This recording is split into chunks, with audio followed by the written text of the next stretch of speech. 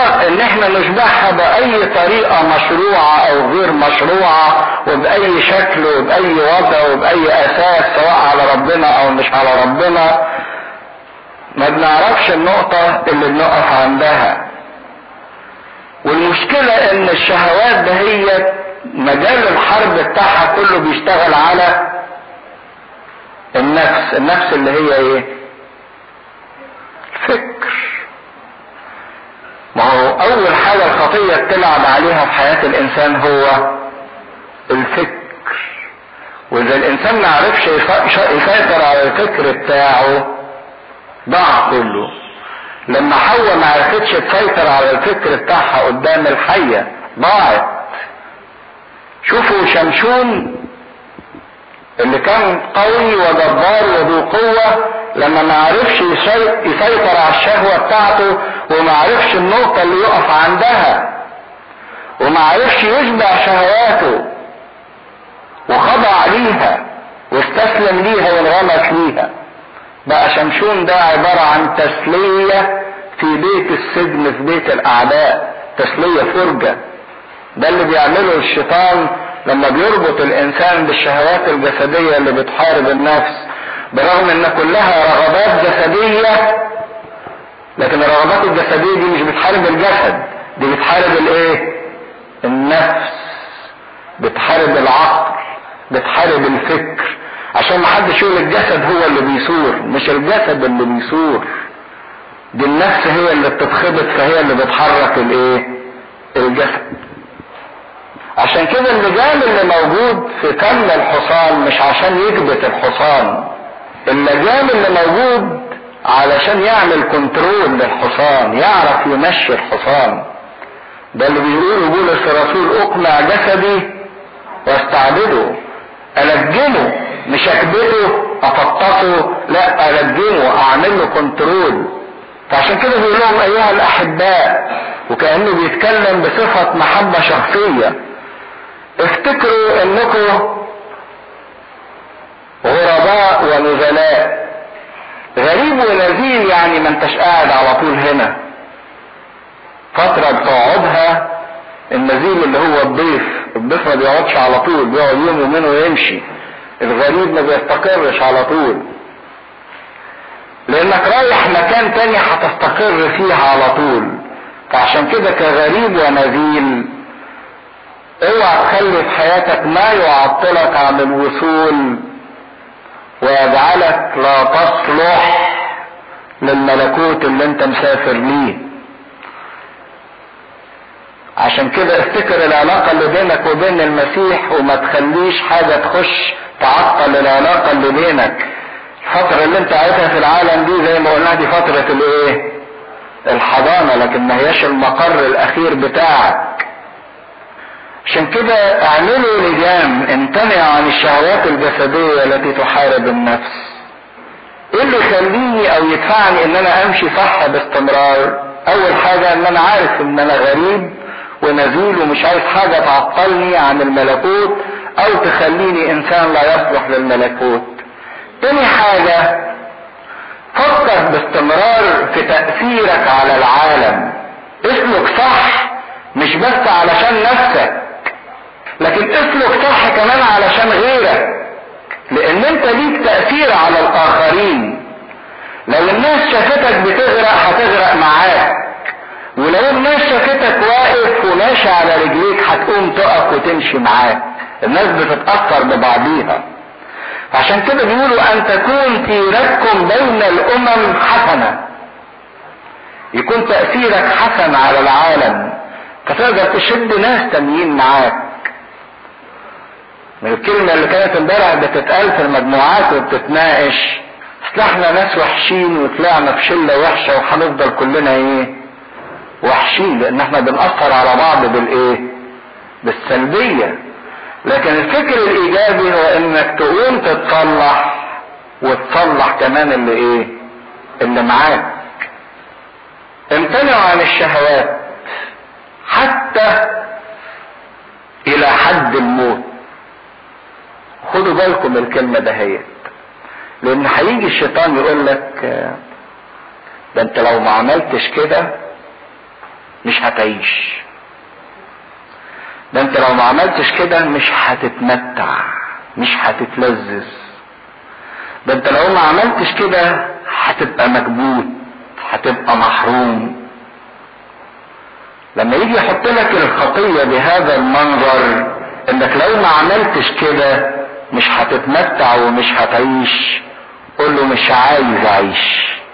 قول له الكتاب بيقول من اجلك نموت كل النهار، مع المسيح صلبت.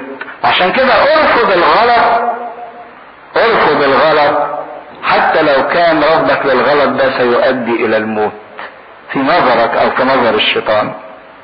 ما تقنعش نفسك ابدا بان هي دي ضعفات الجسد ودي صفات طبيعية موجودة في الجسد ودي الحياة اللي احنا لازم نعيشها ولا نقوى الا على الاستسلام ليها. لا، قوم وجاهد وامتنع عن الشهوات الجسدية، لانها مش بتحارب الجسد، دي بتحارب النفس. لكي تكون سيرتكم بين الامم حسنة، لكي يكون فيما يفترون عليكم كفاعلي شر يمجدون الله في يوم الافتقاد من اجل اعمالكم الحسنة. ولو تفتكروا في المقدمة خالص قلنا ان نيرون اتهم المسيحيين بحرق روما، واتهموا المسيحيين باتهامات كتيرة. لكن عايز يقول حتى لو الناس افترت علينا وحتى لو الناس اتهمتنا، لكن سيرتنا الحسنة تشهد لصلاحنا. وفي يوم الدينونة او في يوم الافتقاد زي ما بيسميه ربنا هيعلن البراءة والقداسة والصلاح بتاعنا وكل شيء ممجد عنا. عشان كده اعمل الصح وعيش الصح بصرف النظر على الناس هتقول عليك ايه وتحكم عليك ايه دلوقتي. في يوم الافتقاد من اجل اعمالكم الحسنة التي يلاحظونها فاخضعوا لكل ترتيب بشري من اجل الرب. اخضعوا لكل نظام، سواء في الكنيسة، سواء في المجتمع، سواء في الكلية، سواء في الشغل. اخضع، ما تبقاش متمرد، امشي تبع النظام. وانت بتخضع مش لانك خايف من العقاب او لانك عدد قليل او لانك اي شيء، انت بتخضع من اجل الرب. لان ربنا ما بيحبناش متمردين متذمرين، ربنا بيحبنا مرتبين منظمين خاضعين.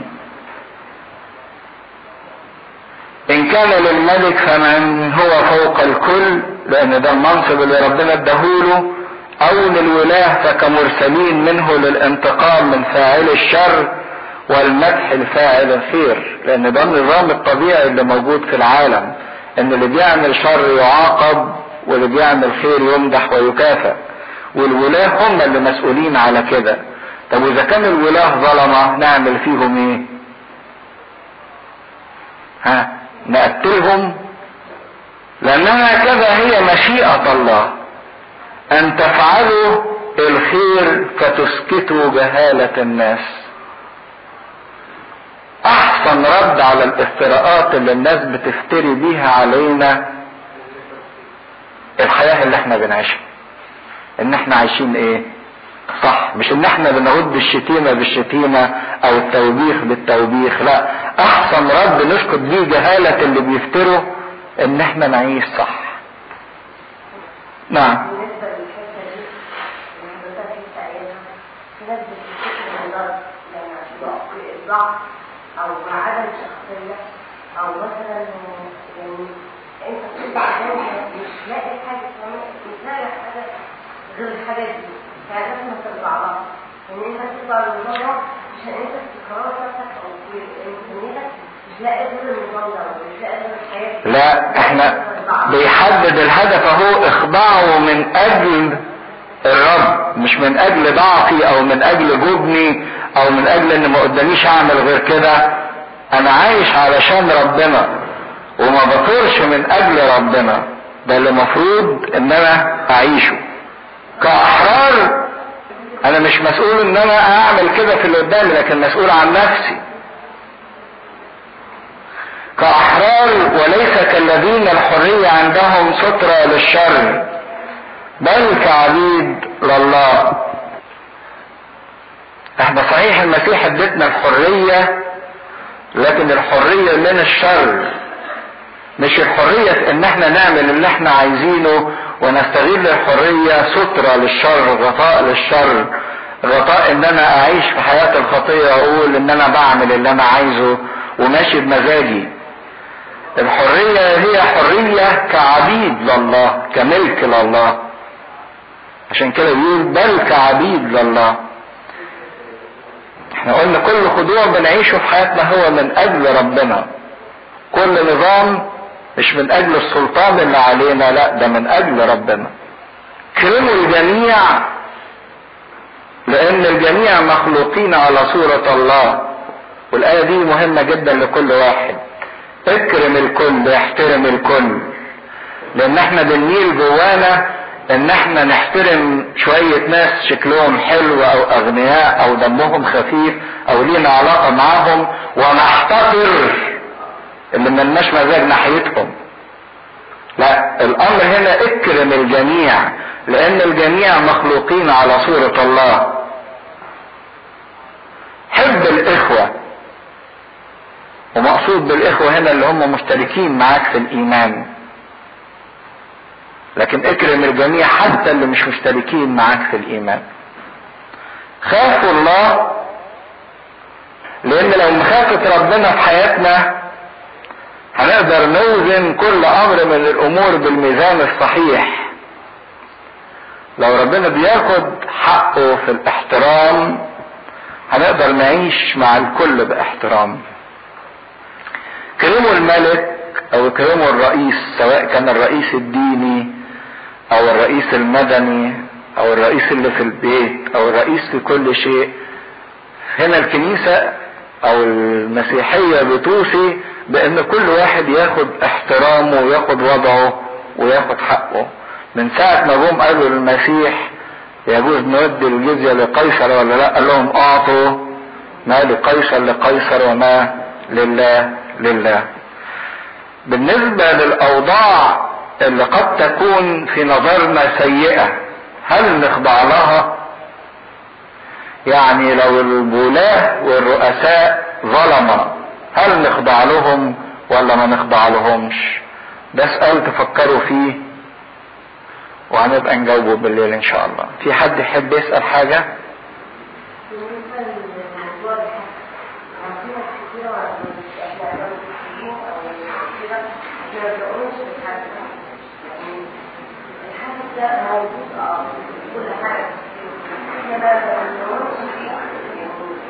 طب ما احنا ما بنؤمنش بيه، لكن هنا بولس الرسول ما بيتكلمش عن المحسودين.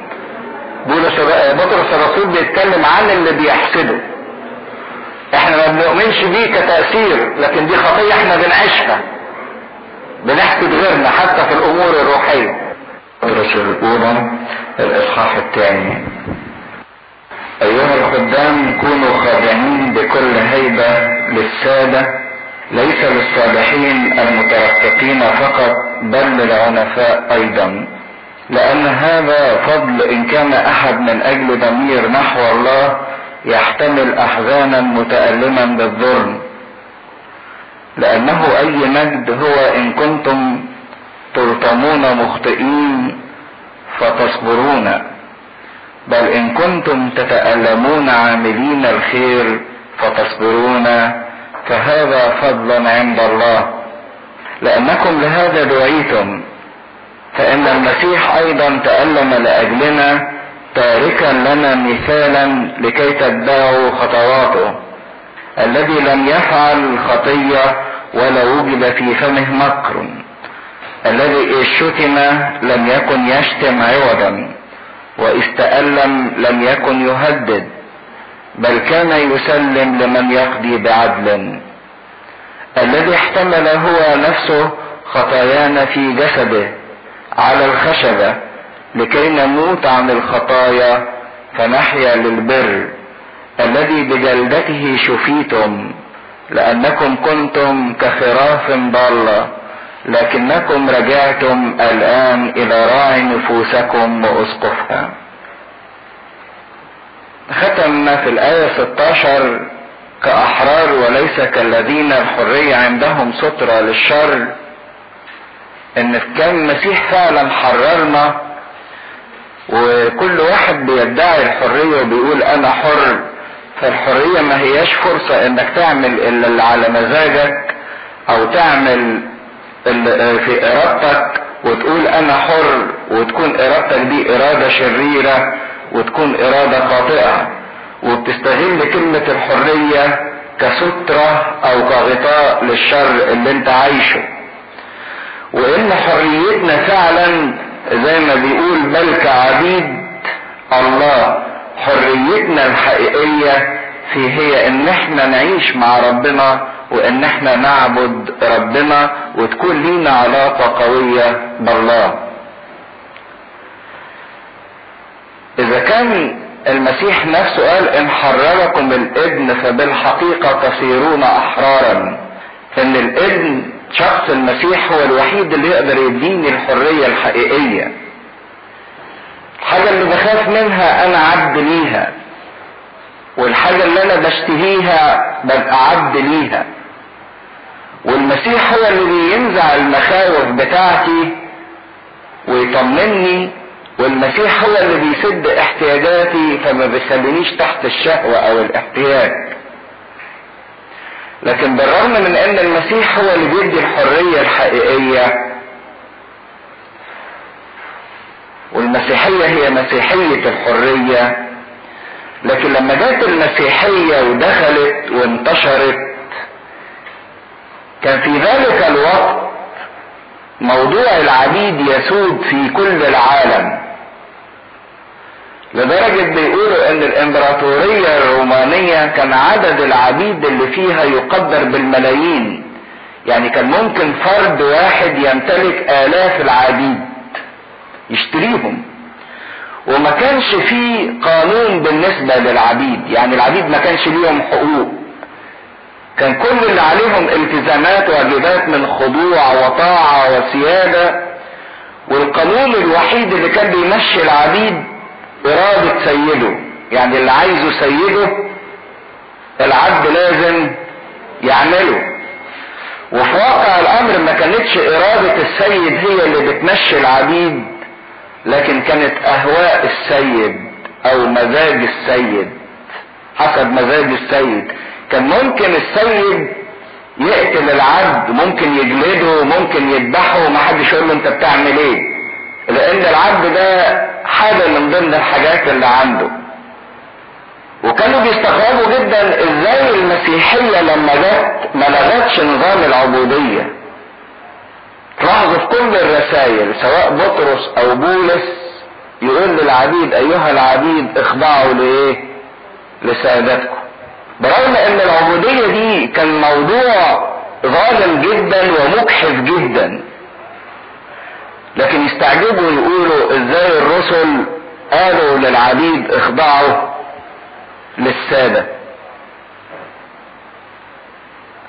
وفي واقع الامر اللي لغى العبودية من العالم مش ثورة العبيد، لا، اللي لغى العبودية من العالم ان الناس عاشت الحياة المسيحية فعلا.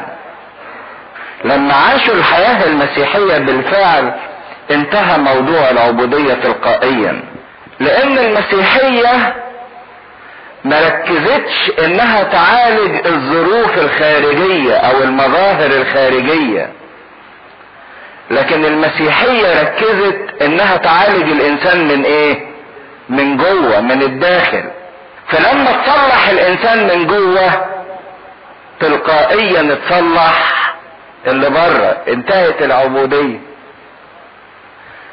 لما صلحت الانسان من جوه وعلمته ازاي يحب وازاي يبقى عادل وازاي يبقى طاهر ويبقى نظيف، لقى ان المحبة ما تتفقش مع انه يستغل انسان اخر. لقى ان الطهارة ما تتفقش في انه يتسلط على جسد العبد بتاعه او يستغل الجسد العبد بتاعه في اشباع شهواته. فلما تصلح الانسان من جوه انتهت المظاهر السيئة من بره. المسيحية ما عملتش ثورات في العالم وسيف وضرب وحرب ونجاهد وان احنا نقوم ونعمل انقلابات وان احنا نغير الاوضاع الخارجية السيئة بالعافية وبالقوة. لا، المسيحية قالت عشان المجتمع ينصلح حاله لابد الافراد اللي في المجتمع هم اللي يتصلحوا اولا، مش الظروف الخارجية هي اللي تتصلح، مش الاحوال الشكلية اللي بره هي اللي تتصلح. عشان كده تشوف بطرس يقول ايها الخدام اللي بيشتغلوا باجر كونوا خاضعين بكل هيبة. بكل هيبة يعني كل ايه؟ احترام.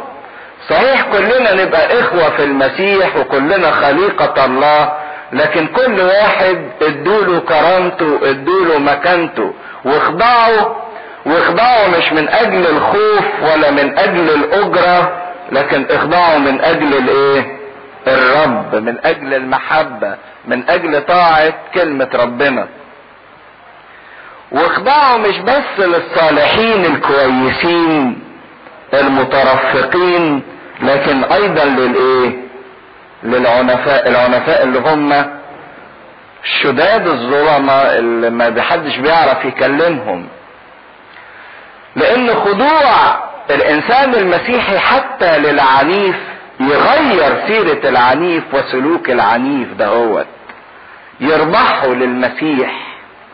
لما يلاقي جواه النظافة ويلاقي جواه الطهارة ويلاقي جواه الاتضاع ويلاقي جواه الامانة ويلاقي جواه الحب، اكيد هيدور ايه اللي ورا الامانة والنظافة والحب اللي موجودة في حياة هذا الانسان. فخلاص المجتمع ما يكونش الا بخلاص الافراد.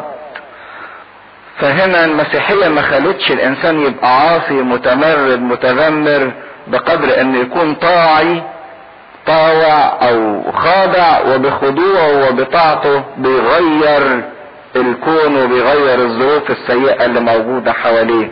لان هذا فضل ان كان احد من اجل ضمير نحو الله يحتمل احزانا متألما بالظلم.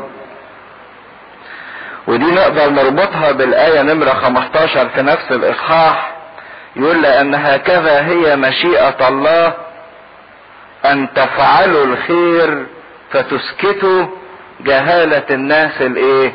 الأغبياء. إن الإنسان لما يمشي بالصح أو بفاعل الخير يسكت جهالة الأغبياء اللي حتى لو كانوا سادة متسلطين عليهم. حصل موقف عجيب في القرن الأولاني، برغم ان في نهاية هذا القرن كان في اضطهاد شديد جدا للمسيحيين، الا ان حصل في نهاية هذا القرن وباء للطاعون. والطاعون ده كان مرض خطير جدا زمان، بيتنقل عن طريق البراغيث والفئران، وطبعا ما اكترها في العالم، وما كانوش بيعرفوا يعالجوه، ومرض مميت، واللي ياخد العدوى يخافوا يقربوا منه لا يتعدوا منه. فالناس الوثنيين اللي ملهمش علاقة بربنا سابوا حتى قرايبهم. فاللي كان ما بيموتش بسرعة ده بيقعد فترة عقبال ما بيموت، فما بيلاقيش حد يخدمه. لكن الحاجة العجيبة ان المسيحيين مش بس خدموا قرايبهم اللي اصيبوا، ده خدموا اللي بيضطهدوهم، اللي اهاليهم رفضوهم وعرضوا حياتهم للخطر. وكانوا بيعملوا العمل ده، الكلام ده سجل في تاريخ المسيحيين، ان في الوقت اللي الكل تخلى والكل كان بيدور على نفسه، كان المسيحيين المضطهدين بيخدموا اللي بيضطهدوهم وبيمرضوهم وبيدفنوا اللي ماتوا منهم، لان حتى اللي بيموت كانوا بيخافوا يدفنوا او يمسكوا الجثة بتاعته علشان ما يصابوش بهذا الطاعون. لكن المسيحيين قاموا بهذا الدور، فقدموا مثال جيد ان هم حتى وهم مضطهدين بيعملوا عمل الخير، لان هي دي ارادة ربنا، ان الانسان يظل يقدم محبة وخير ويعيش صح حتى النفس الاخير. لان اي مجد هو ان كنتم تلطمون مخطئين فتصبرون، بل ان كنتم تتألمون عاملين الخير فتصبرون، فهذا فضل عند الله. بس بينبه ان مش كل لطمة بياخدها الانسان بتبقى من اجل المسيح. في واحد بيتلطم ويقول لك عشان انا مسيحي، بس في واقع الامر هو اتلطم علشان هو بيعمل غلط، عايش غلط، ده مش من اجل المسيح. بيقول لا، اللي بيتلطم نتيجة غلطته او بيتضرب او بيتخبط نتيجة غلطته دي مسؤوليته، عليه انه يتحمل نتيجة الغلط اللي بيعمله، بل عليه انه يتلطم الموقف الصح، يتضرب وكمان ايه، يعتذر ويقول انا غلطان. لكن الفضل او الشيء المحسوب كذبيحة حب عند الله هو الانسان يهان او يضطهد وهو بريء وهو صانع خير وهو ما عملش حاجة غلط، لكن هو اتهم وقبل هذه التهمة من اجل المسيح. صحيح ممكن في هدوء وفي ادب ابين ظلم التهمة وعدم صحتها او عدم معقوليتها ان انا ما عملتش كده، لكن بطريقة مؤدبة، مش بثورة او بخناق او باهانة للي اتهمني. لما المسيح ضرب قال له لماذا طلتني؟ ان كنت تكلمت ردي فاشهد على الردي، وان كان حسنا فلماذا طلتني؟ في عتاب، لكن المسيح ما ردش الضربة. عشان كده بيقول اي مجد هو ان كنتم تلطمون مخطئين فتصبرون، بل ان كنتم تتألمون عاملين الخير فتصبرون، فهذا فضل عند الله، لانكم لهذا دعيتم. وهنا بطرس وشايف الكنيسة داخلة على ألم وعلى ضيق وعلى اضطهاد، بيقول لهم انتم لهذا الاضطهاد والضيق قد دعيتم. مش بس دعيتم لميراث والمجد ولفداء ولي الحاجات الكويسة، لكن دعيتم ايضا لاضطهاد، لان المسيح نفسه قال في العالم سيكون لكم ضيق، لكن ثقوا انا قد غلبت العالم. واللي عايز يهرب من الضيقة بيهرب من ربنا، لان اتكلمنا عن اهمية الضيقة والالم في حياة الانسان.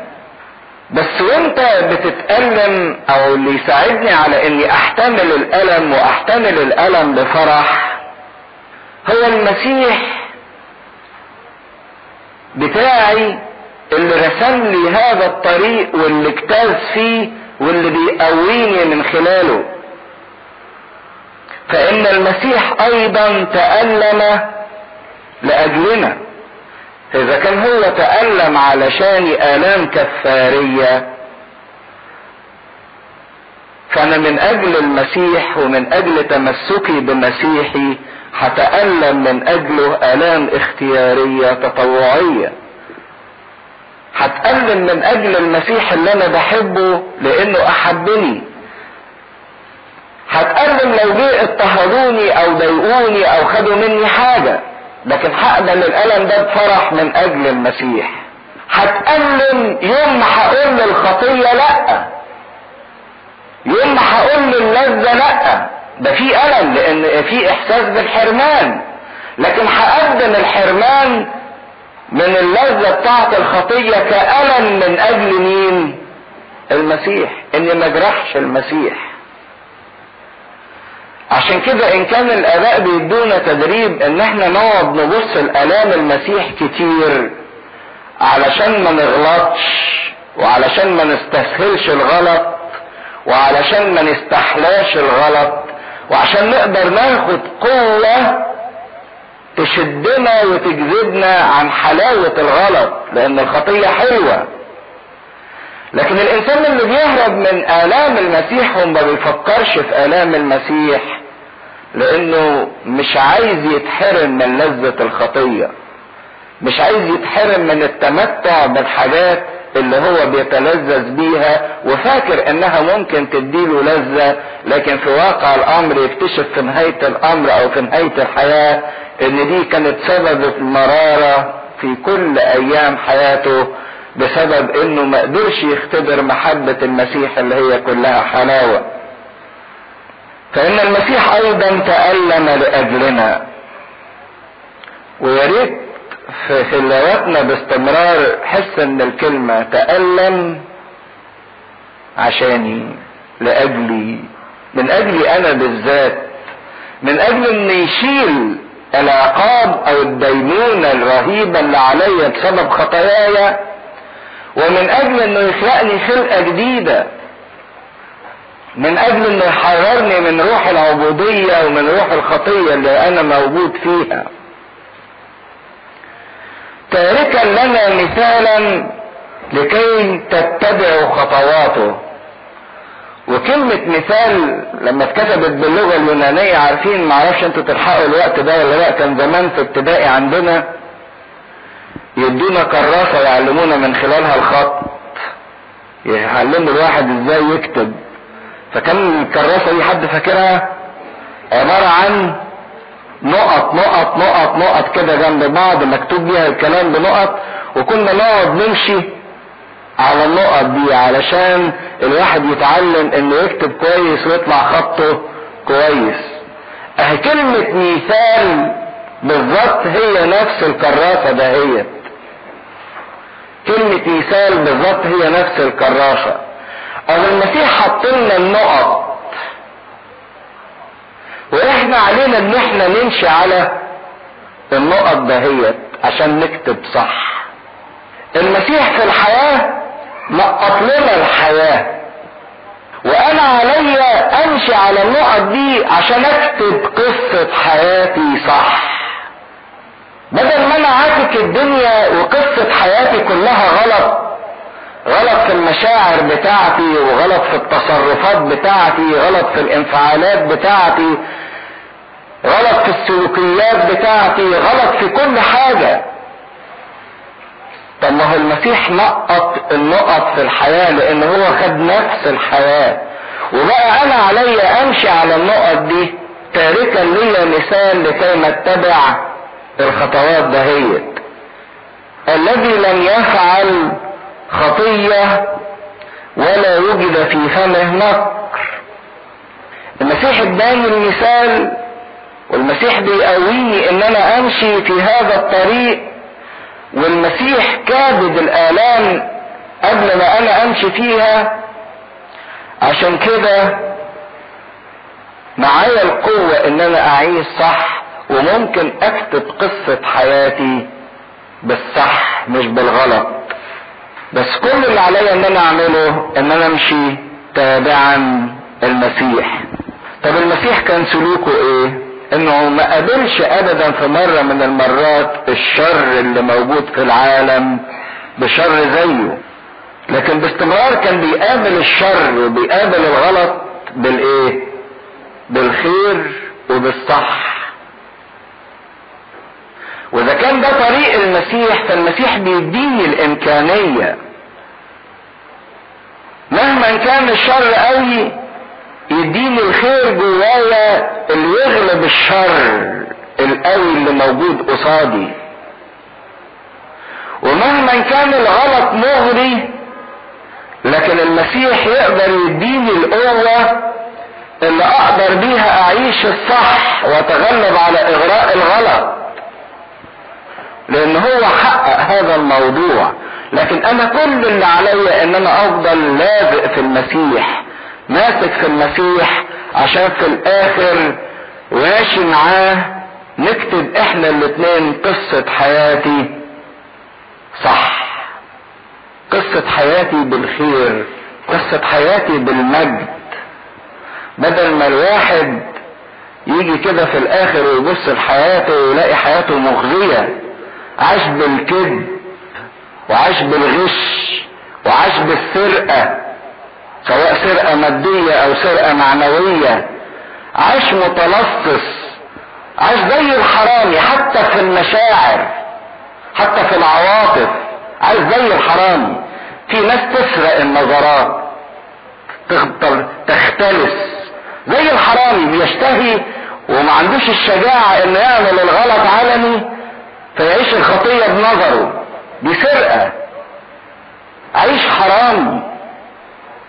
لما باخد حاجة مش بتاعتي او حاجة غير مشروعة او حاجة بطريقة غير واضحة او بغير امينة، فالمسيح بيساعدني ان انا اخط حياتي صح واكتب قصة حياتي صح.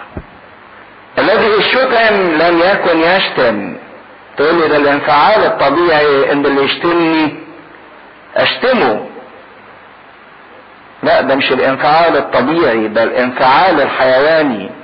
القطة تعمل للقطة التانية تروح مادة التانية كمان ايديها، ده الانفعال الحيواني، وانا قابل الشر بالشر. اذا تألم لم يكن يهدد. ساعات الواحد يتألم ومش قادر يعمل حاجة فيقعد يعمل ايه؟ طب انا هوريكوا، طب انا هسوي، طب انا هعمل. هو مش يقدر يعمل حاجة، لكن يقدر يعمل ايه؟ يهدد، مجرد كلام. لكن حتى دي ما بيعملهاش.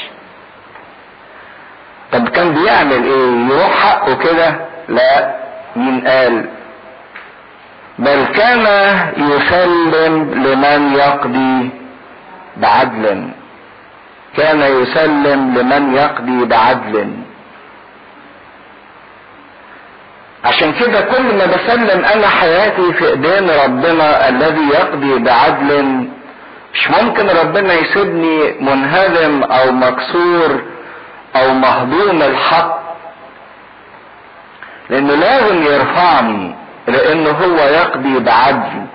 اذا وجد فيا صحيح الامانة والحب ان من اجله بحتمل، لازم يمجدني، لازم يرفعني. وده اللي ربنا عمله مع الشهداء وعمله مع القديسين. الذي حمل هو نفسه خطايانا في جسده. تخيلوا بطرس ومنظر الصليب مرسوم قدامه، ومنظر المسيح اللي شال كل الخطايا، شالها في جسده.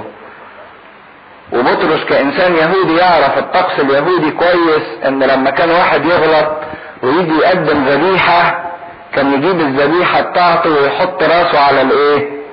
على ايده، يحط ايده على راس الذبيحة، وكأنه بينقل الخطية بتاعته على الذبيحة دهيت. اهو نفس الوضع المسيح وضع عليه كل خطاياي، وعشان خطيتي تتنقل للمسيح وجسد المسيح لازم احط ايدي على المسيح، لازم ابقى ماسك في المسيح متصل بيه. كل اللي بيتعبني وكل اللي بيضايقني وكل اللي بيهد جوايا وصله للمسيح، انقله للمسيح. بدل ما بيهدك وبيدمرك سلمه للمسيح هو اللي يتصرف بيه. حمل هو نفسه خطايانا في جسده على خشبة او على الخشبة. وكانت الخشبة دي هي الشجرة، الترجمة الاصلية بتاعت كلمة الخشبة الشجرة. وكأنه اعاد لذهننا الشجرة بتاعت ادم وحواء، وأعاد لذهننا شجرة الحياة. بدل ما كانت فيه شجرة الموت اللي كلنا منها، المسيح صار لينا شجرة للحياة لما شال الخطية بتاعتنا. عشان كده من فضلك ومن فضلك ارمي كل الخطية وكل الغلط اللي موجود في حياتك على شخص المسيح. طب حكاية اقلب الحاجات دي في مخي وده صح ولا غلط، سلمي كل حاجة لربنا، الصح والغلط. هعرف ان انا سلمت له كل حاجة لو انا بعيش حياة التسليم دي كل يوم. سلمت الرغبة، سلمت الخطية، سلمت الاماني، سلمت الرجاء. في كل يوم بقول له خليك موجود في حياتي، وفي كل يوم بقول له انا ماسك فيك. هو من جهته اوكي بيقبل انه يستلم حياتي، فما فيش مشكلة فيه، المشكلة فيا انا. فاذا كنت انا عايز فعلا اسلم له يبقى تناقض ارادتي مع ارادة الله. يمكن ده الكلام قلته اول مرة او تاني مرة، ان اللي بيسأل ان انا حاسس ان انا ما بحبش ربنا، يبقى الانسان ده قلنا ان هو فعلا بيحب ربنا.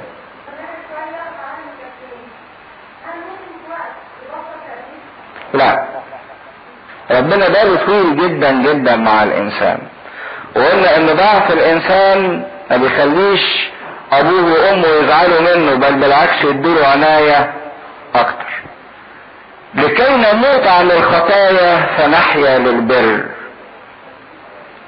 حكاية وضع خطيتي على المسيح تستلزم مني بعد كده، مش هقول بقى طالما ان كل خطية انا بعملها بحطها على المسيح يبقى اعمل زي ما انا عايز، والمسيح عنده استعداد ان هو يشيل ويغفر ويصلح. لا، اذا كنت حسيت بآلام المسيح من اجل خطيتي، ده يستلزم مني نتيجة مهمة، اني اموت عن الخطية واحيا للبر. اموت بقى عن الغلط، واللي مات عن الغلط ما يرجعش يعمله، ويحيا للبر يعني يعيش للصح. دي مسؤولية الانسان اللي اكتشف ان المسيح تألم من اجله. الانسان اللي بيتلسع بمحبة ربنا وبيدوق فعلا ان المسيح تألم من اجله، مش ممكن ابدا الانسان ده هو يرجع يغلط في حق ربنا مرة تانية. وان غلط يغلط بصعوبة جدا، ولكن يرجع يتوب بسرعة جدا، لانه مقدر آلام المسيح اللي اتألمها بسبب الخطية. نموت عن الخطايا فنحيا للبر الذي بجلدته شفيتم. ودي اخذها من سفر اشعياء 53، ويورينا قد ايه بطرس انفتح ذهنه على العهد القديم والكلام اللي فيه يطبقه على حياة السيد المسيح. بجلدته شفيتم او بحبره. بحبره عارفين الواحد لما يتضرب ويتخبط تلاقوا مكان الخبطة بتاعته فيه لون ازرق، كدمة كده. فالكدمة دي علامة الوجع او علامة الضرب، مفروض انها تسبب ألم، لكن بآلام المسيح او بكدمات المسيح او بالوجع اللي في جسد المسيح احنا شوفينا. هو اتوجع عشان يريحني، عشان يخففني. عشان كده الانسان اللي يقدر يعرف الحتة دي يقدر يرتاح، يقدر يعيش مرتاح فعلا. مفيش داعي ان انا ابقى تعبان، لان المسيح تعب بدالي عشان يريحني، فلازم انا ارتاح. لانكم كنتم كخراف ضالة لكنكم رجعتم الان الى راعي نفوسكم واسقفها. وهنا بيتكلم امتى الانسان فعلا يرجع بقى لحظيرة المسيح فيدخل تحت عناية ورعاية المسيح. فهو الراعي اللي كل واحد من افراد القطيع بتاعه يحتل مكان في قلب الراعي، ويحتل مكان ايضا في نظر الراعي. خدوا بالكم الحتة دي. اذا كان ربنا الراعي بتاعنا، فكل واحد فينا ليه مكان في قلب ربنا، في حب ربنا. لازم يتأكد من الحتة دي. مهما كنت انا وحش، لكن ليا مكان في قلب ربنا، وليا مكان في نظر ربنا. ربنا قاعد باصصلي. الواحد فينا بيبقى له مجال رؤية. يعني انا قاعد كده حاططكم كل اللي موجودين قدامي في مجال الرؤية بتاعتي، لكن الله مجال رؤيته اكبر بكتير جدا. مجال رؤيته غير محدودة. عشان كده كل واحد فينا ليه مكان في قلب ربنا، في حب ربنا، وليه مكان في نظر ربنا. ربنا شايفه هو شخصيا. ربنا حطه قدامه، عيني عليك من اول السنة الى اخرها. فهنا بيتكلم عن ربنا كراعي، وبيتكلم عن ربنا كمان كايه؟ كأسقف. ايه حكاية اسقف دي؟ عارفين كلمة اسقف باليوناني معناها ابسكوبوس. ايبي سكوب. ايبي يعني عارفين باللاتيني ايبي يعني ايه؟ من فوق، وسكوب منظر. فكلمة الاسقف او الابسكوبوس معناها الناظر من فوق او الناظر من اعلى. بيسموا الاسقف اسقف ليه؟ لان وظيفته انه يبص من فوق، واللي يبص من فوق يبقى مجال الرؤية بتاعته ايه؟ كبير، شايف الكل. عشان كده الابسكوبوس مجال رؤيته كبير، وربنا هو الاسقف بتاع النفس بتاعتي، اسقفها اللي مسؤول عنها، اللي ناظر اليها من فوق باستمرار ومن اعلى باستمرار، شايف كل حاجة ومطلع على كل الظروف، عارف ايه اللي بيريحني وايه اللي بيتعبني، ايه اللي بيحزنني وايه اللي بيفرحني، عارف كل احتياجاتي. لما داود غنى مزمور الرب لي راعية فلا يعوزني شيء، لان ربنا الابسكوبوس بتاعي او الاسقف بتاعي اللي عارف عني كل شيء. يبقى الاصحاح الثاني اتكلم ان بعد ما بنتولد بكلمة ربنا الولادة الثانية محتاجين ان احنا ننمو بواسطة اللبن اللي هو برضه كلمة ربنا، ننمو عشان نكون علاقة بيننا وبين ربنا، نبقى زي ما هو حجارة حية نبقى احنا كمان حجارة حية. وزي ما هو يعيش صح او عاش وساب لينا مثال نتبع نحن ايضا ايه؟ خطواته. وتبقى العلاقة اللي بيني وبين ربنا هي علاقتي باللي تألم من اجلي، وهو الراعي بتاعي، هو الاسقف بتاع نفسي. يبتدي في الاصحاح الثالث يدي تنبيهات لبعض الافراد اللي بيتكون منهم المجتمع، كل واحد يعمل ايه ويتصرف ايه بالظبط.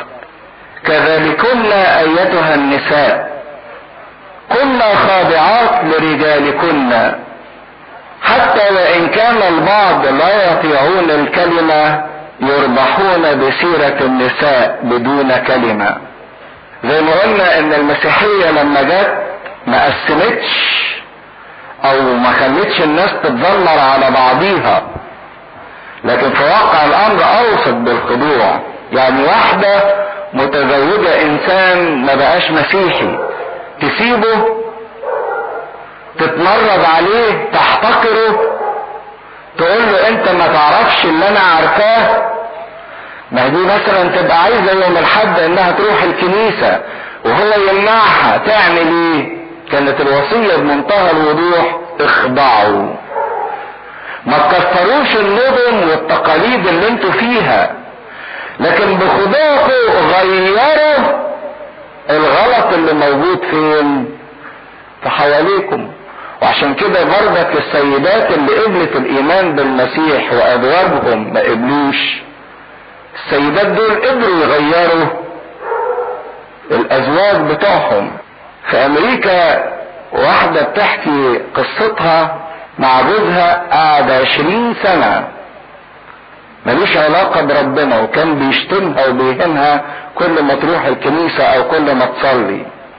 كانت كل اللي بتقعد تعمله انها تبكي من اجله قدام ربنا 20 سنة، وفي الاخر ماتت.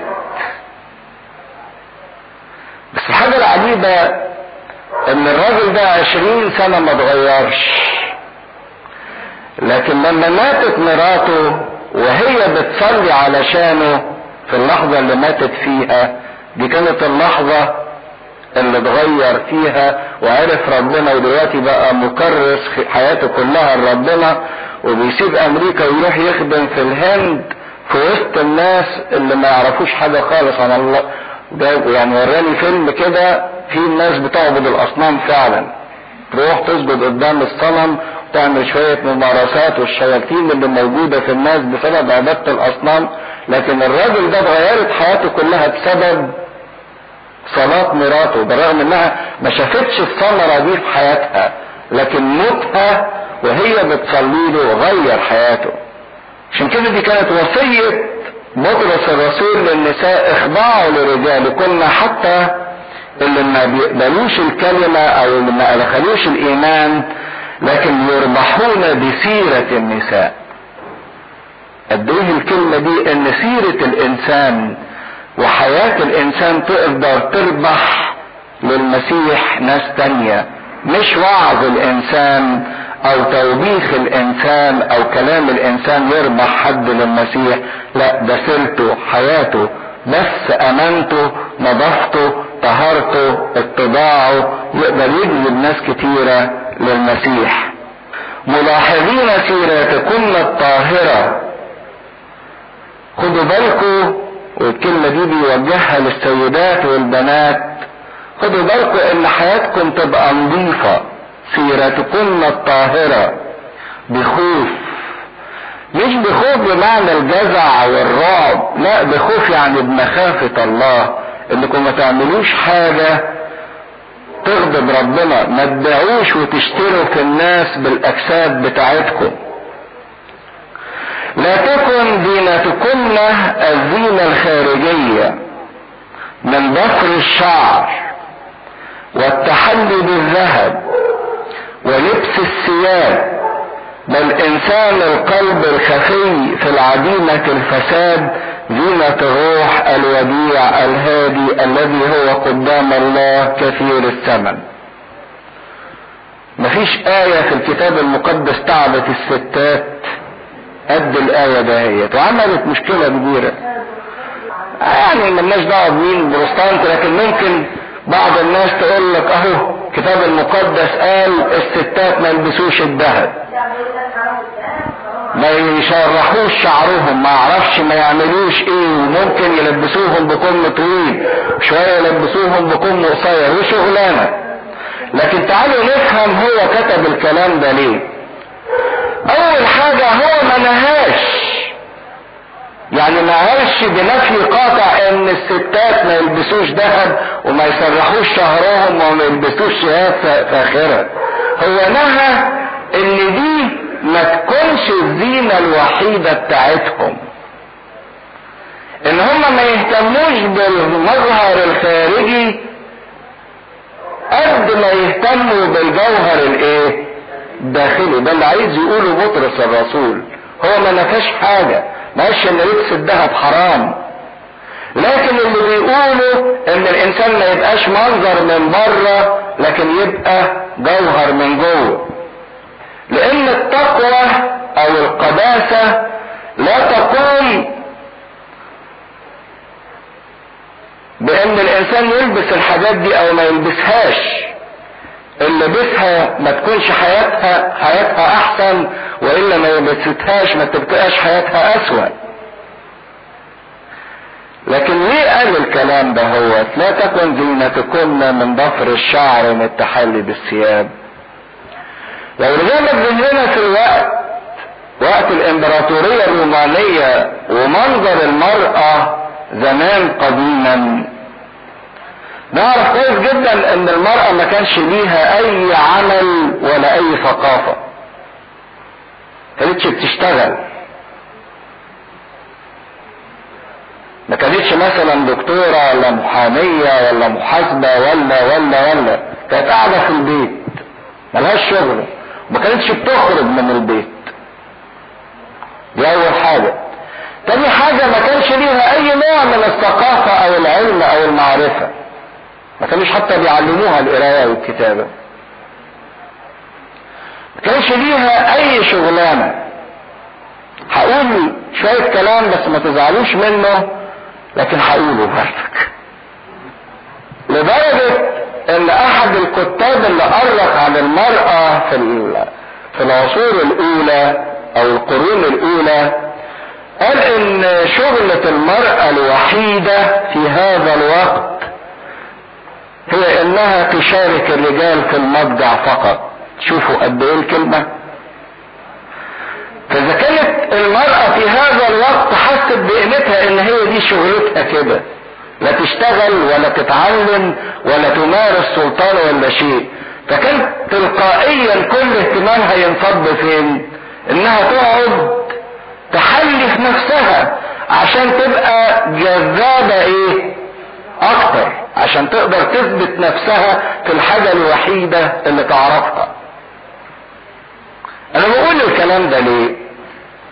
لان للأسف بسبب التفاهة اللي موجودة في بعض الناس بقى بعض البنات يحسوا ان قيمتهم يشنكلوا كمواد. قد ايه واحد بيبص لهم وقاعد معجب بيهم، مش حاسه بقيمه لا في علم ولا في وظيفه ولا في اي شيء، فتقعد تقلب في عينيها وتعمل معرفش في شعرها ايه وتعمل ايه في شكلها عشان تثبت قيمتها. الغلط في ان الانسان يستمد قيمته وكيانه من تفاهات في الشكل الخارجي، لكن الصح هي ان انا ما بقولش بقى عشان ما حدش يرجع يقول لي انت ما تقوليش نحط ميك اب ولا ميك ابش، حط دايم اب زي ما انت عايز ولا زي ما انت عايزه، لكن ما تبقاش قيمتنا وحياتنا من التفاهات الشكلية. انا اعرف مين وبكلم مين ومين اللي بيجري ورايا وليه علاقات مع مين وهي دي كل حياتي، ويطلعوا يسرحوا يتكلموا مع بعض في شوية كلام تافه وانا وقعت كم واحد وانا معرفش عملت ايه، وهي دي لذة الحياة عندها. بلبس تيشيرت بكم الف جنيه عشان يقولوا معرفش ايه، بحط برفان بكم الف جنيه عشان يلاقوا ان انت اغلى.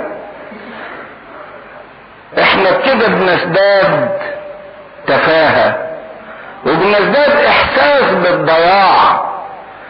قيمتك انك بنت للمسيح، ثمنك دفع ثمنه المسيح دمه الغالي.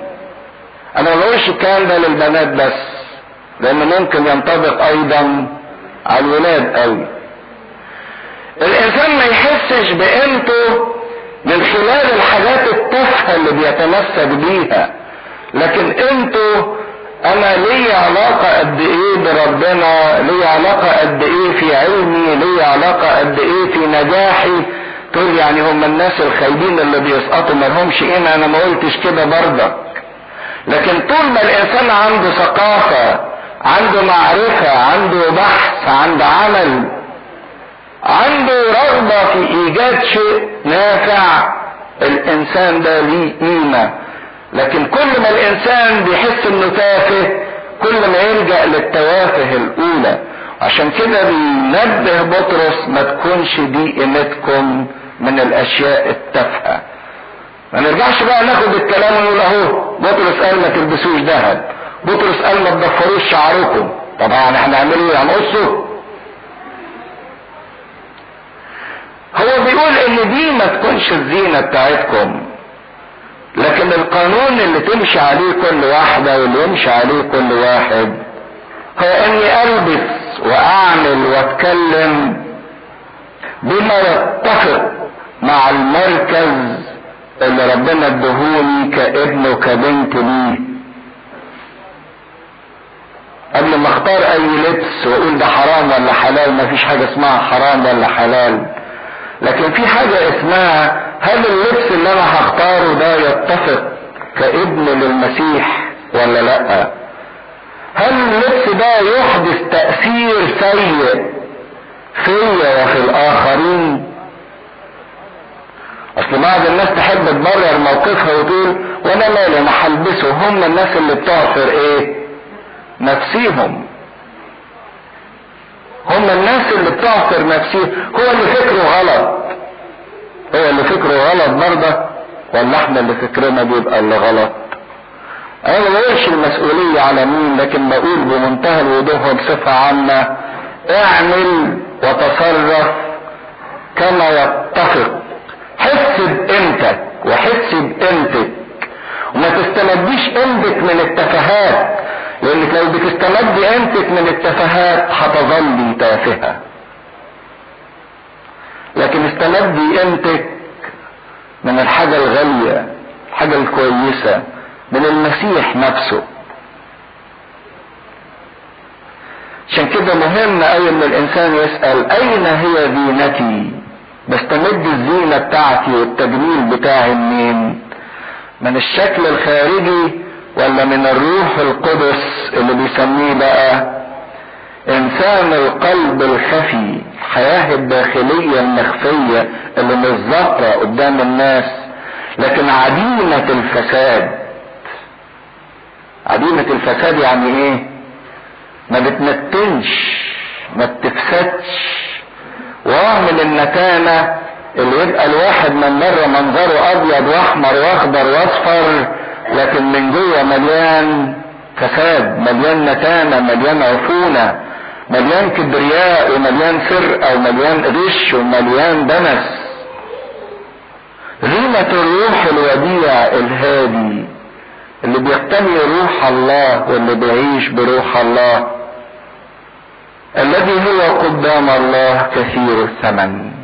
ده اللي يغلي قيمتك، مش الميك اب اللي بتحطيه هو اللي هيغلي قيمتك، ولا البرفان اللي بتحطيه. هرجع اقول برضك بمنتهى الوضوح، مش معنى كده ان انا ما بقولش للبنات ما تحطوش ميك اب او ما تحطوش برفان، عشان انا عارف المخ ضيق قد كده. فانه هكذا كانت قديما النساء القديسات ايضا المتوكلات على الله. شوفوا بقى القيمة الغالية. القيمة الغالية تيجي من سيرة القداسة وتسليم الحياة لله والاعتماد كلية على الله. باخد قيمتي من قيمة ربنا، من اتصالي بربنا. مش البنت اللي تروح تسرق فلوس من ابوها او من اهاليها او من غيرها عشان تجيب معرفش برفانات وتجيب ايه عشان تظهر ان يعني غنية وان لها قيمة وان ليها تمن، لكن في واقع الامر هي اللي بتعمله ده ما بتخليش ليها تمن خالص.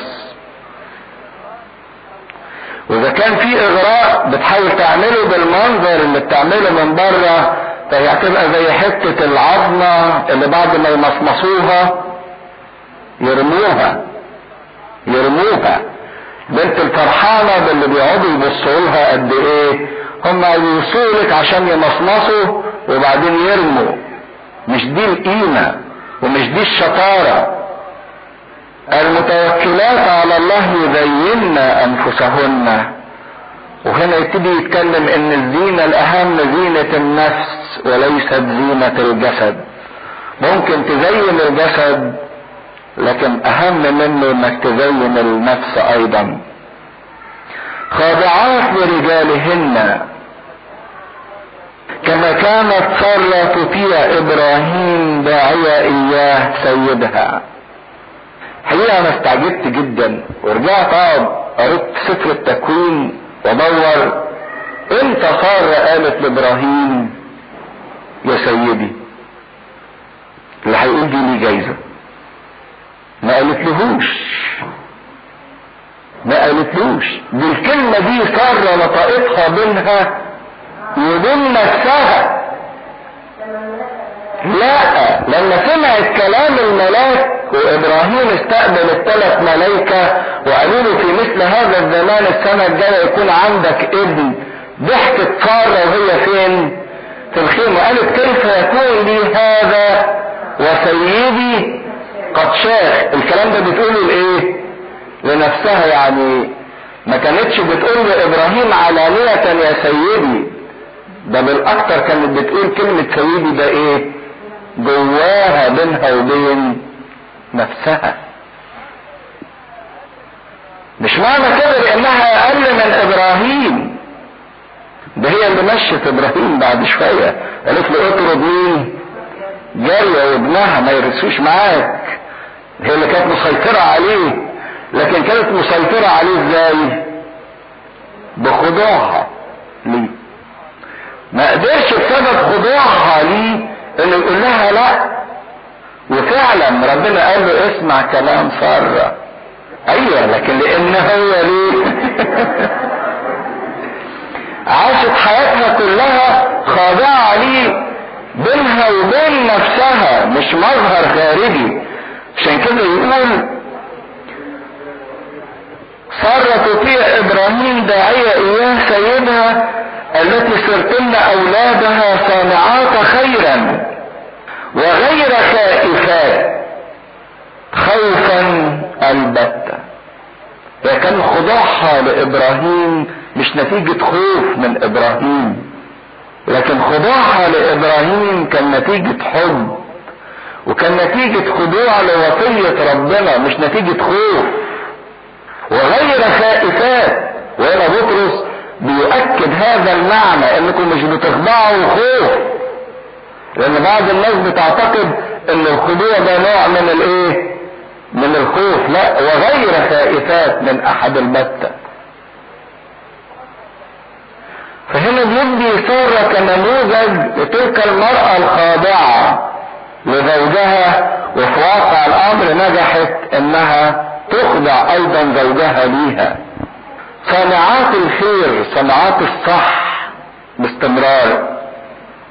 كذلكن ايها الرجال كونوا ساكنين بحسب الفطنة مع الاناء النسائي كالاضعف. ما هو كل فريق يقول الواجبات اللي عليه وايضا الامتيازات اللي ايه ليه. ابتدى يمسك الرجالة. اولا امضوا الساكنين او اكرام للنساء كانهم اناء اضعف، وانتم مسؤوليتكم ان الاقوى يحتمل الاضعف، وان الاقوى يشيل الاضعف. دي اول حاجة. معطيين اياهن كرامة كالوارثات ايضا، ان زي ما انتم بتورثوا هم كمان بيورثوا. ادي المساواة بين الاثنين، ان الرجل يعامل المرأة ليس بتسلط او بانه ليه امتياز اكتر، لا، ده هي على نفس القدر ان ليها نفس الامتيازات، ليها نفس الوراثة. كالوارثات ايضا معكم نعمة الحياة. وبعدين تروح حاطين خط كبير قوي تحت الكلمة اللي جاية دي، لكي لا تعاق صلواتكم. لكي لا تعاق صلواتكم. كأنه بيقول للرجالة انكم لو ما عملتهمش كويس بالكرامة وبالمساواة وبالاحتمال كالإناء الأضعف ملكوش علاقة بربنا. ربنا يرفض بتاعتكم. أنات الزوجة المساواة تخلي ربنا ما يسمعش صلاة الزوج. شوفوا قد ايه. وبتكلم المبدأ ده بصفة عامة، انك لو بتروح الكنيسة وبتصلي وبتصوم لكن في واحد بيئن بسببك، ربنا مش هيسمع صلاتك. وده اللي بيفسر لنا في مرات كتيرة ليه بنصلي وربنا ما بيسمعش. ان في ناس بتئن بسببي، بالرغم بصوم وبخدم وبروح الكنيسة، لكن في ناس بتئن، ناس تعبانة بسببي. مش ممكن تبقى لي علاقة مع الله وانا علاقتي سيئة جدا للغاية بالاخرين. ده قانون، ده مبدأ. مش ممكن تبقى لي علاقة حلوة بربنا وانا بضطهد اخويا او بضايق اخويا. مش ممكن. لكي لا تعاق صلواتكم. اللي بيرجعوا يقولوا صلينا وربنا ما بيستجيبش، لا، مش ربنا ما بيستجيبش، انت اللي صلاتك ما بتطلعش. لان في انين صادر من ناس كتيرة بسببك، انك تعبهم مضايقهم، انك مش مريح حد، مش مفرح حد. المبدأ ده مش بين الزوج والزوجة بس، لكن بيتكلم بصفة عامة لكي لا تعاق صلواتكم. وفي النهاية كونوا جميعا متحدي الرأي.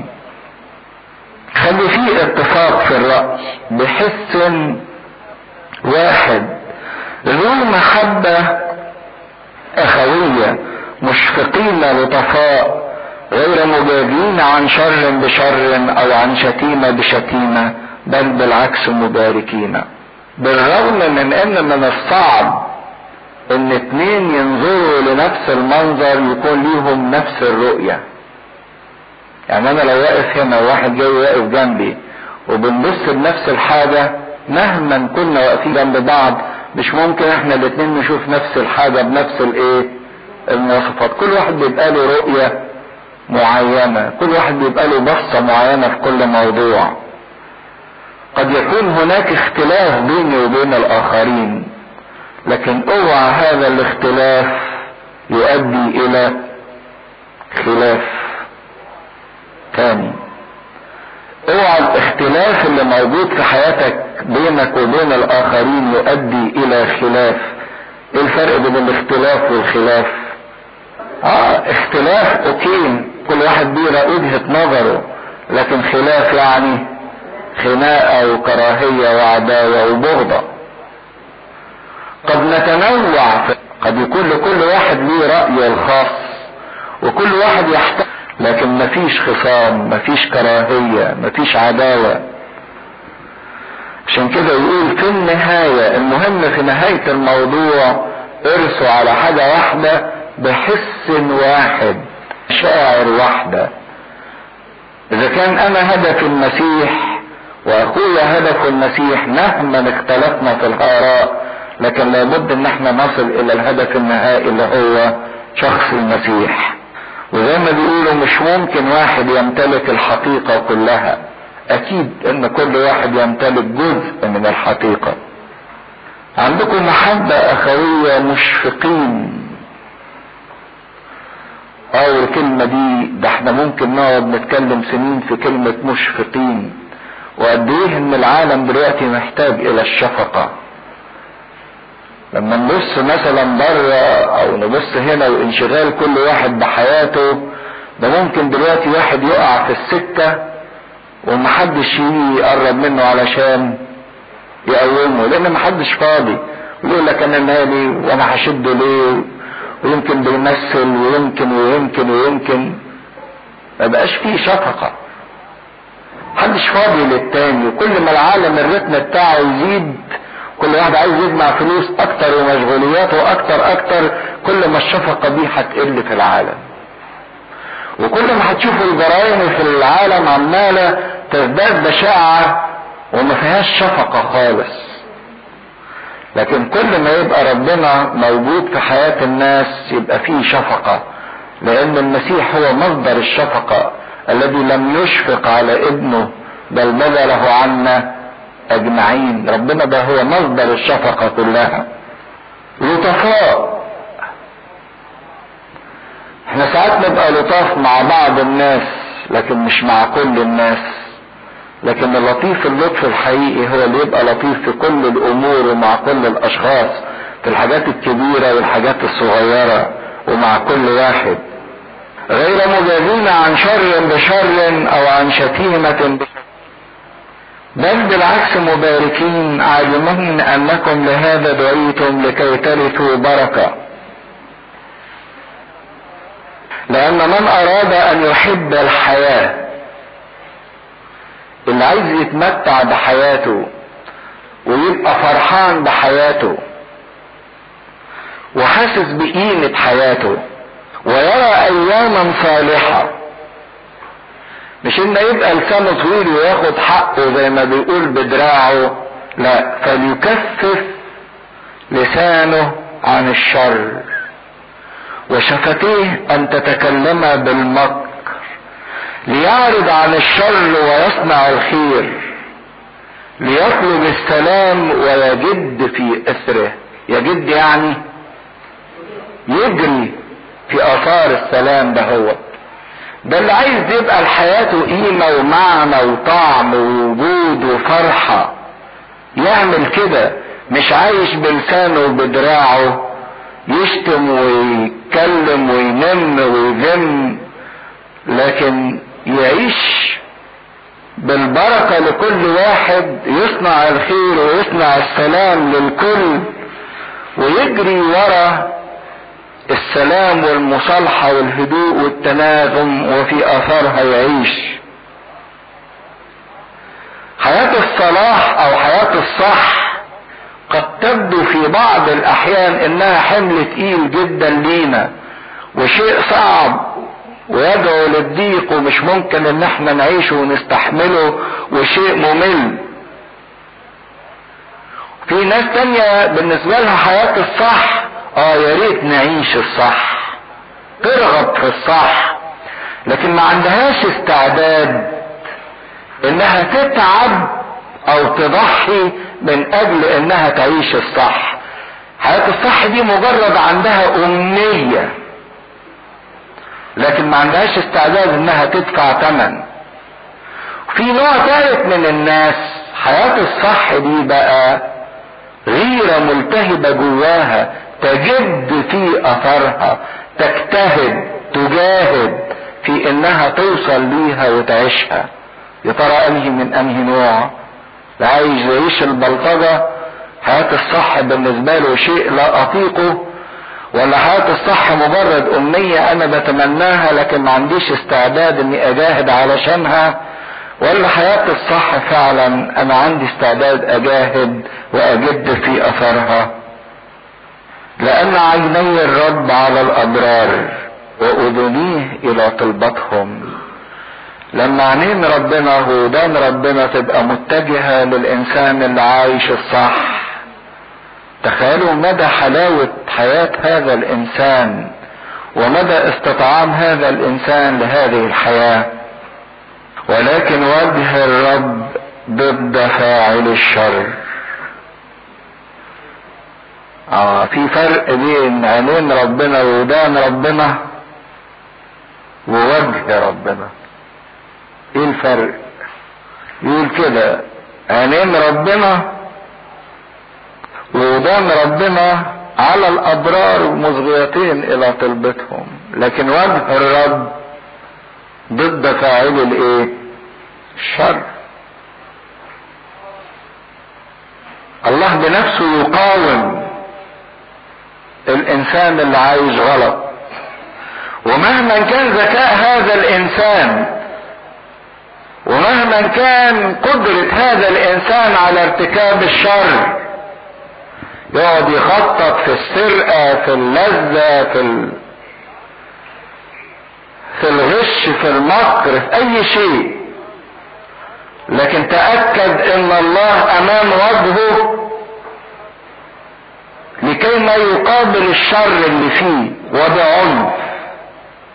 وجه الله ضد فاعل الشر. واذا كان ربنا بيدي فرصة مرة واثنين وثلاثة، لكن لو اصر الانسان على شر في مواجهة هتحصل بينه وبين ربنا. فوجه الله هنا قوة الله وقدرة الله كقوة جبارة تواجه الانسان اللي عايش غلط، دينونة الله. لكن عينين ربنا وودان ربنا معنى اهتمام ربنا وسماع الله لصوت الانسان ومعونة الله للانسان اللي عايش بالصح.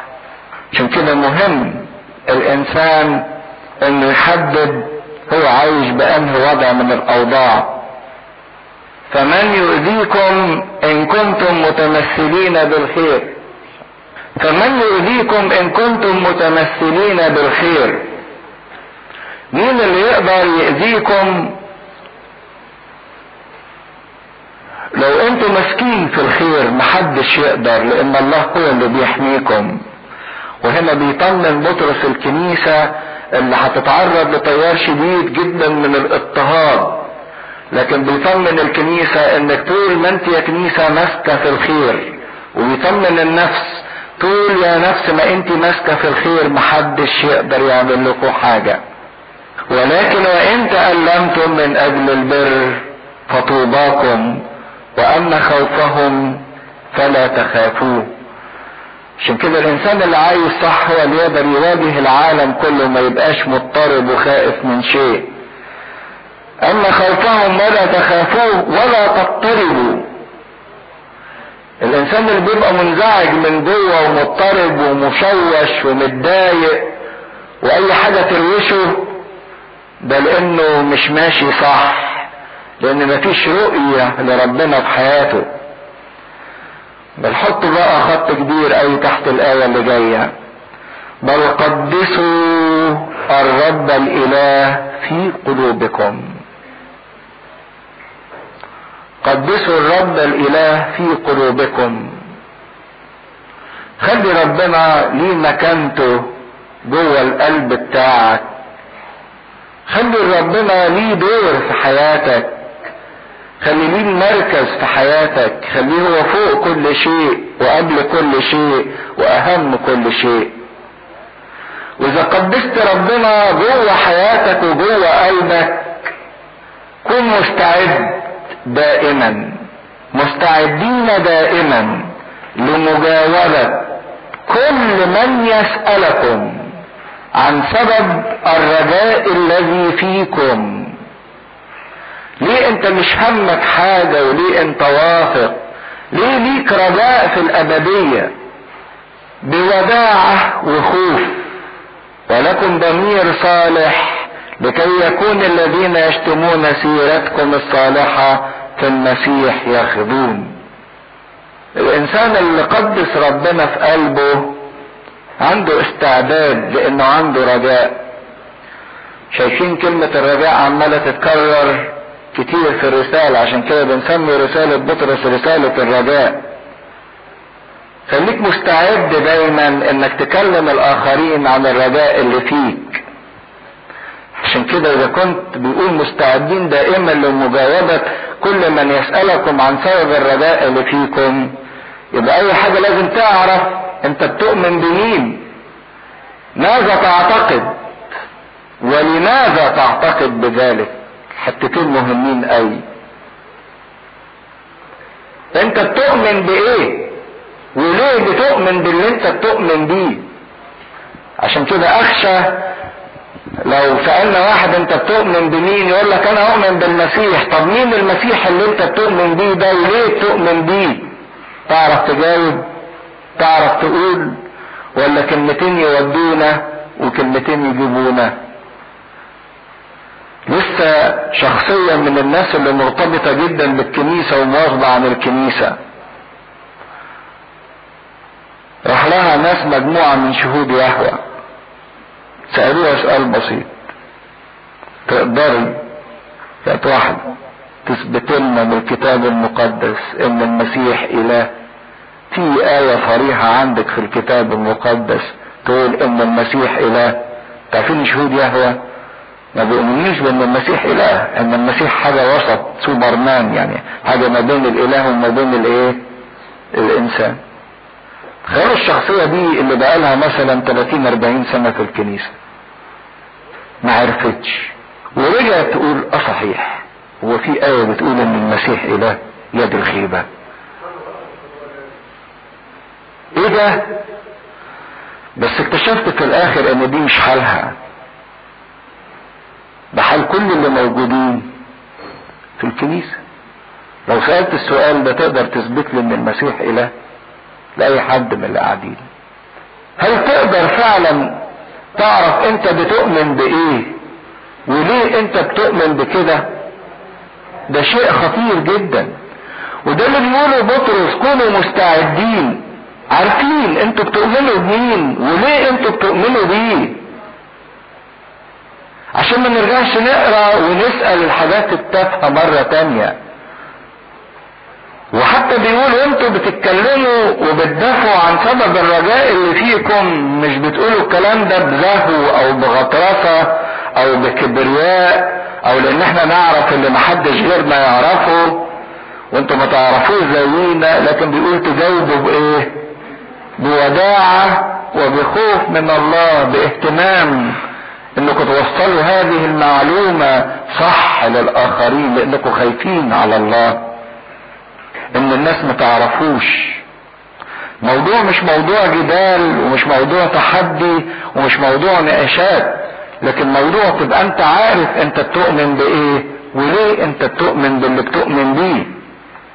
عشان كده الآية الأخيرة دي بتقول لنا إن لينا رجاء، ده أول حاجة، وإن الرجاء ده مش مبني على أوهام بل مبني على الله ذاته، وإن احنا لازم نحدث الآخرين عن الرجاء اللي فينا، نخبرهم، لأن في ناس كتيرة هتيجي تسألنا عن هذا الرجاء. والناس اللي بتسأل حاجة من 3 حاجات: إما لأنها فعلا عايزة تعرف علشان تشترك وتؤمن، او اما انها بتسأل عشان عايزة تعرف حاجة جديدة، معلومة جديدة، واما انها بتسأل علشان تعرف عشان تجد حاجة تشتكي بيها علينا او ضدنا.